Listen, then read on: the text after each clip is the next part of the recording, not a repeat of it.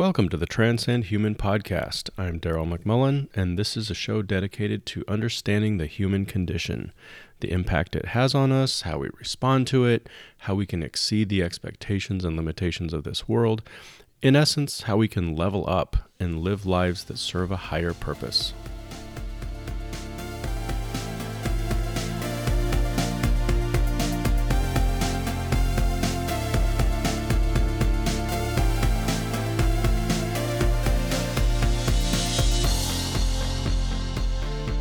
Good morning, everybody. Welcome back to the show. Welcome back to a new week. Happy Monday to you all. It is September 28th, 2020. Wow, things are just moving 100 miles an hour. I feel like we've been in a 6-month whirlwind. When you think back to February, March, somewhere in there, the whole COVID thing started up, and my high school kid is just now getting to go back to school in person 2 days a week. In this time, we've had hurricanes, we've had an amazing wildfire season here in California and throughout the West. We had the police shootings, which led to protests and racial unrest in our country, still going on. More recently, we had the passing of RBG and this immediate attempt to fill her position. We're closing in on the next presidential election, and it just makes you ask yourself, what's next? What could be coming next? And it kind of feels like we're treading water just under the surface, and that we can't really come up for a decent breath of air. So that's where we're at. That's where I'm at, what I'm feeling.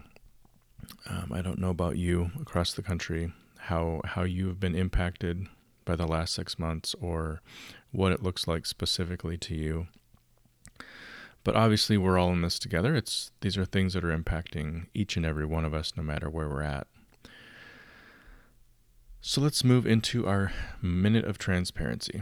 Today I wanted to talk about sleep patterns. I don't know why, but it just became something I was thinking about the other day, and it fits well with our topic. So let's talk sleep patterns. Or more specifically, are you a morning person or a night person? Before we get into that discussion, though, I have to be honest with you. I don't really believe in the idea that you are one or the other, right? That it's just who you are, or that it's an element of your personality. Now, I haven't done a lot of research to back this up, so I can't really say with scientific certainty.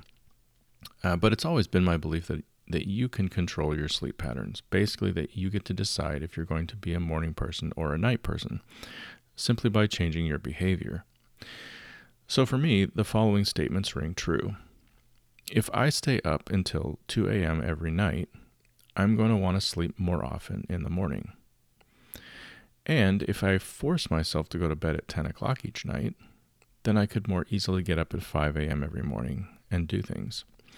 Now, my own life is an illustration of this. I think there have been seasons in the past, probably during college or shortly thereafter, where I seemed to stay out late every night, and it made it really hard for me to get up in the morning.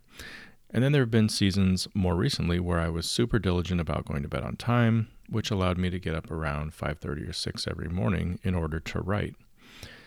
And then there was that one crazy summer where I worked at a dairy farm and fed cows at 3:30 in the morning. And I don't even know where that falls into the equation. But what I've learned about myself is that I didn't really feel more comfortable in either scenario. It was simply the way of life at the time, and I enjoyed each equally. And for me, that's really the key. Being a morning person or a night person is really more about your lifestyle than it is your personality. Back when I was working in the field of counseling, I was reading Dr. Phil's book, Life Strategies. And he lists 10 life laws to live by. And a few of them seem to fit well with this concept. So, life law number 2, you create your own experience. With ideas like don't be a victim, accept responsibility for your life, and own the behavior that you choose to engage in. Life law number 3, people do what works.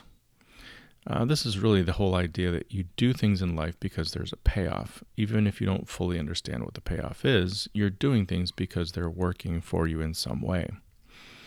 Life law number 5, life rewards action, which suggests that if you work hard, good things will happen. Now, this is dangerous because there are many people who work really hard and never become successful or never see the benefit of that hard work. But I guess the important thing is that at least if you're putting in the hard work, there's a chance to see movement. No action means no movement, for sure. And then life law number 10, you have to name it before you can claim it. So this basically says, you can't sit around dreaming that things will get better or that they'll be different someday. The only way that this will ever happen is if you get serious about it. Serious enough to name it and set goals in order to get there. Interesting, right? If you apply these 4 laws to your sleep habits, here's what you get. You decide if you want to be a morning person or a night person. Right now, your sleep patterns are probably based on what works for you, and it is paying you off somehow. But if you were to take control over your sleep patterns and actively work to change them, you can.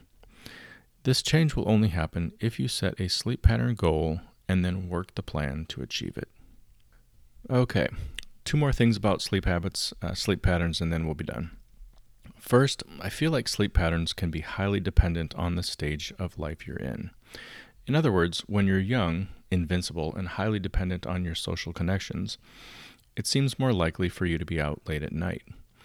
Then, later in life, when your level of responsibility rises, it seems more likely that you would be going to bed earlier in order to be up early and start the daily routine.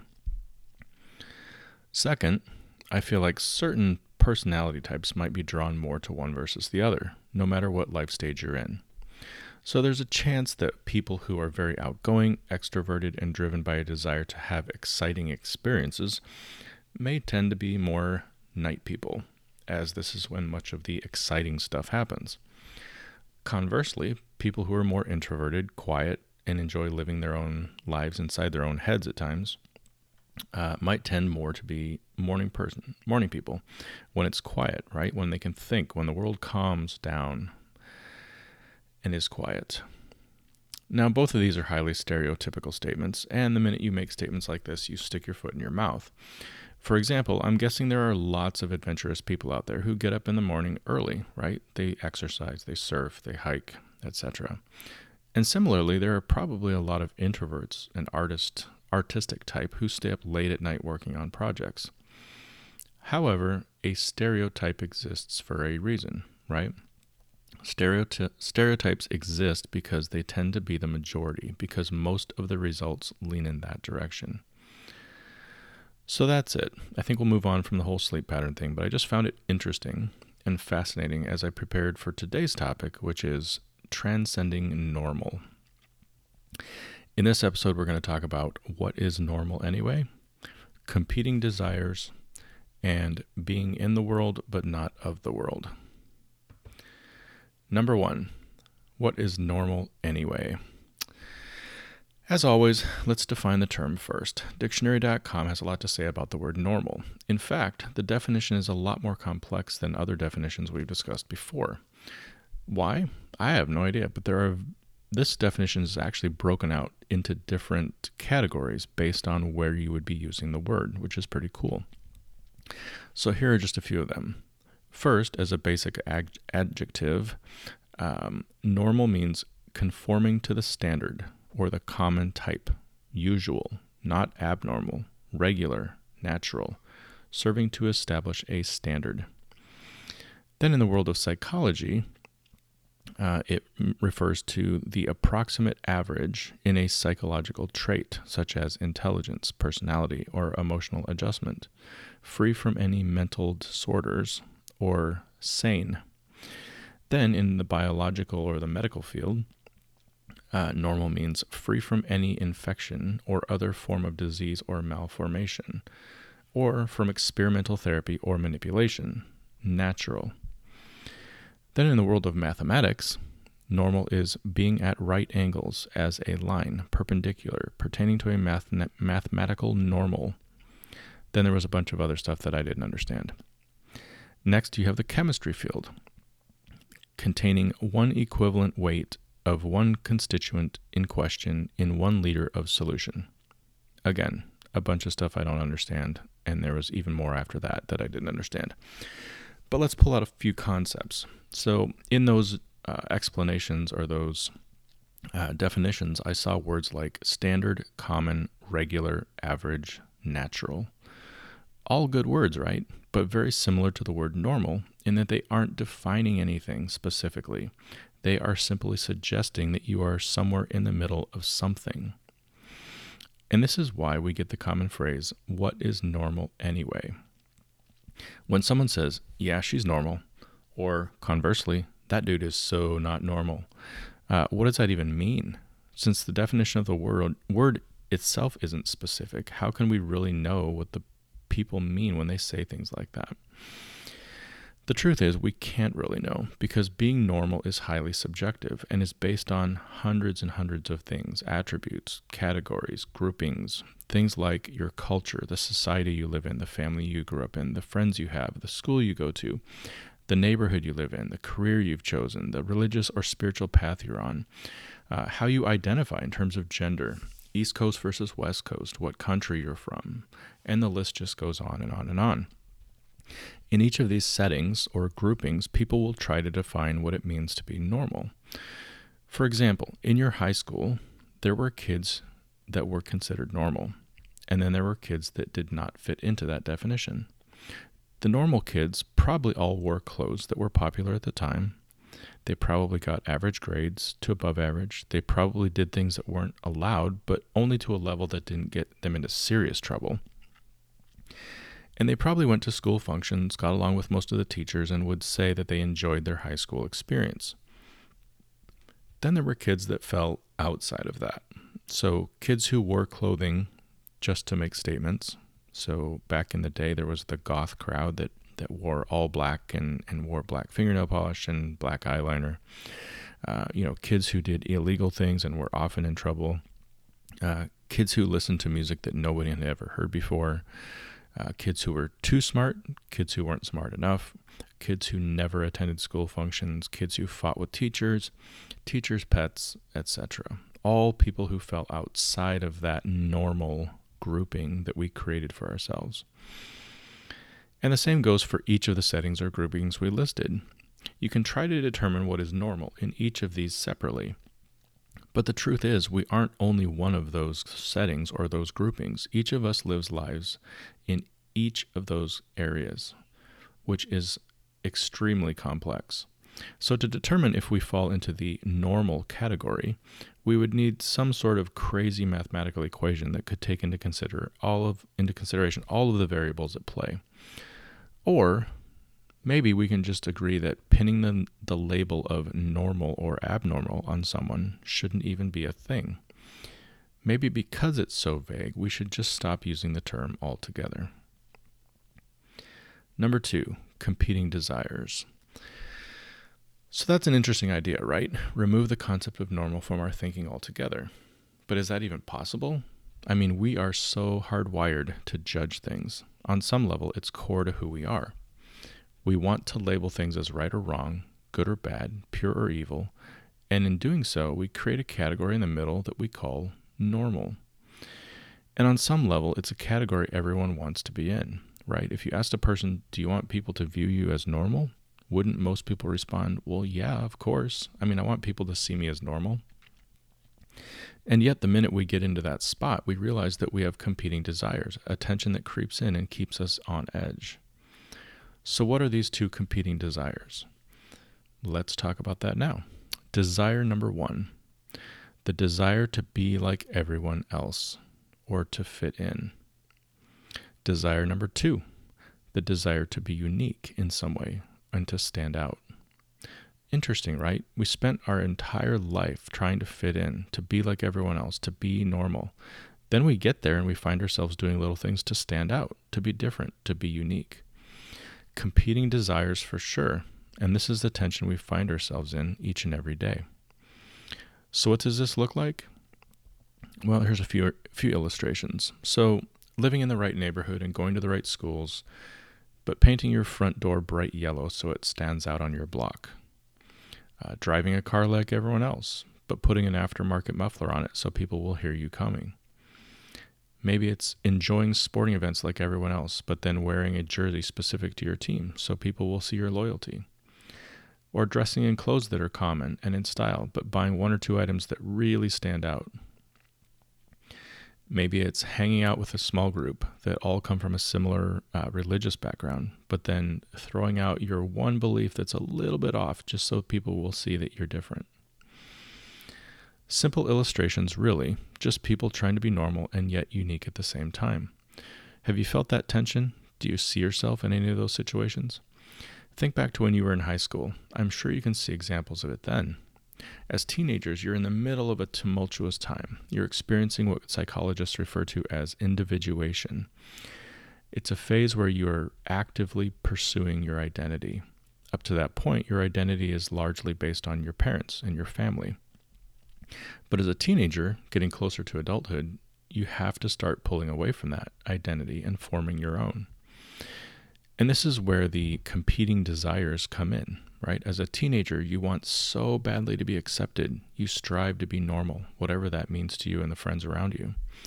But at the same time, you're also struggling with who you want to be. You're trying to decide what will make you unique from others. And you want to explore those things as well, while still being viewed as normal, of course. The struggle is real, or so they say. But it isn't just during the teen years. It might be the most difficult during those years, but as adults, we play the same game every day. We want to fit in with people. We want to be unique at the same time.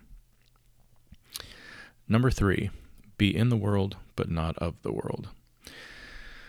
So up until this point, we've been talking about normal in very general terms, almost worldly terms, if you will. I haven't really thrown any religious or spiritual stuff at you, but at the same time, that's exactly where we need to go next, because that's the journey we're on.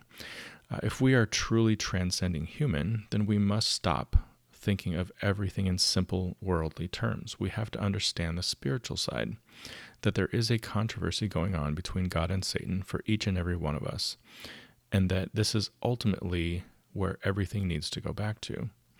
It's the filter through which we really make important life decisions, parenting decisions, relationship decisions, career decisions, location decisions, and yes, even decisions on how normal we need to be in this life. And of course, when we have spiritual decisions to make or spiritual questions, we let the Bible do the talking.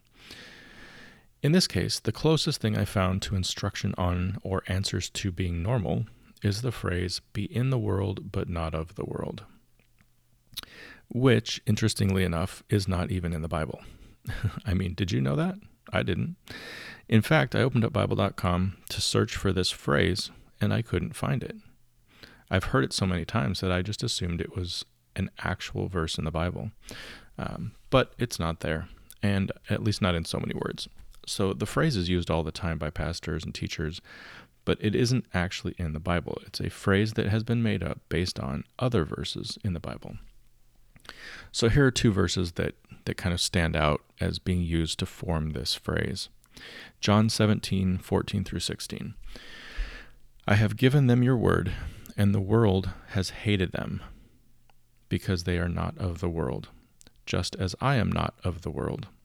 I do not pray that you should take them out of the world, but that you should keep them from the evil one.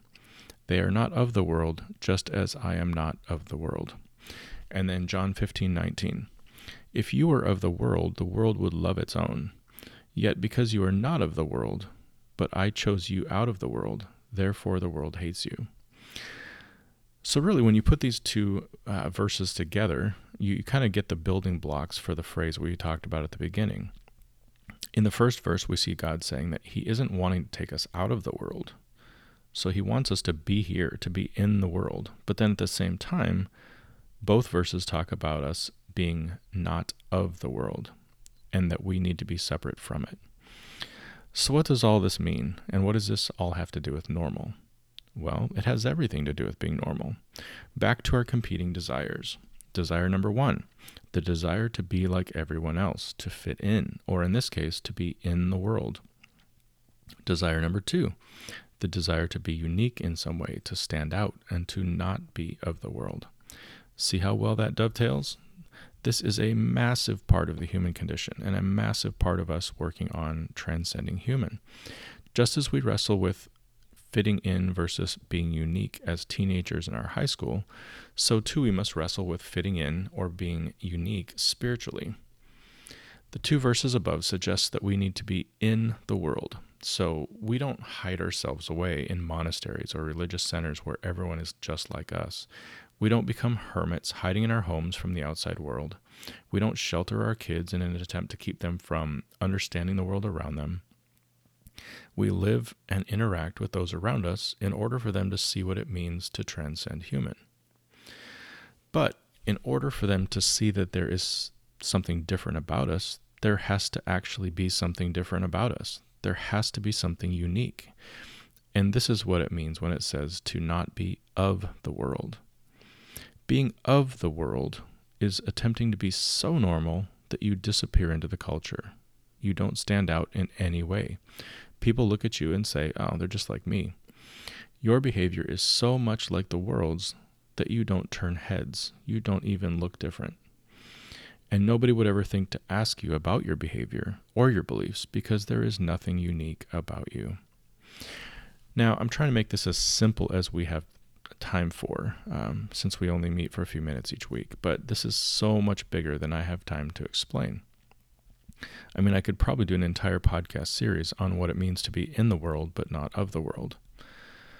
Then again, at the same time, I probably don't need to, because as it turns out, each of the topics that we address on this show are simple pieces, small pieces of this very thing, right? Baby steps toward transcending human. Baby steps that allow us to remain in the world, but make it obvious that we are not of the world. And this is really the ultimate objective when it comes to transcend human. It's finding those small steps that we can take to rise above the human condition, steps that help us grow into the person our Creator had in mind, and steps that make us unique in the world around us. And at the end of the day, it's that uniqueness that will get other people to ask questions like, why do you do this? Or why don't you do that? Or why do you always seem to handle things well? Why are you so stable? Why do you seem content most of the time? And how did your kids turn out so well? All questions that people will ask because they see something different in you. So let's land the plane. This week, my challenge to you is to think seriously about the concept of being normal. Is being normal a high value for you? If so, how high is it? Has it been so important to you that you've given up some of your uniqueness? And when it comes to the spiritual side of things, what does living in the world look like for you right now? Does it mean that you're of the world as well? Or have you been able to stand out and not be of the world? My hope for you this week is that you can be in the world, but live in such a way that your spiritual uniqueness shines through. May others see a difference in us and be compelled to ask, why are you different? What is it about you? And where can I find what you've found? As always, thank you so much for being with us. Can't wait to be with you again next week. Until then, keep transcending human.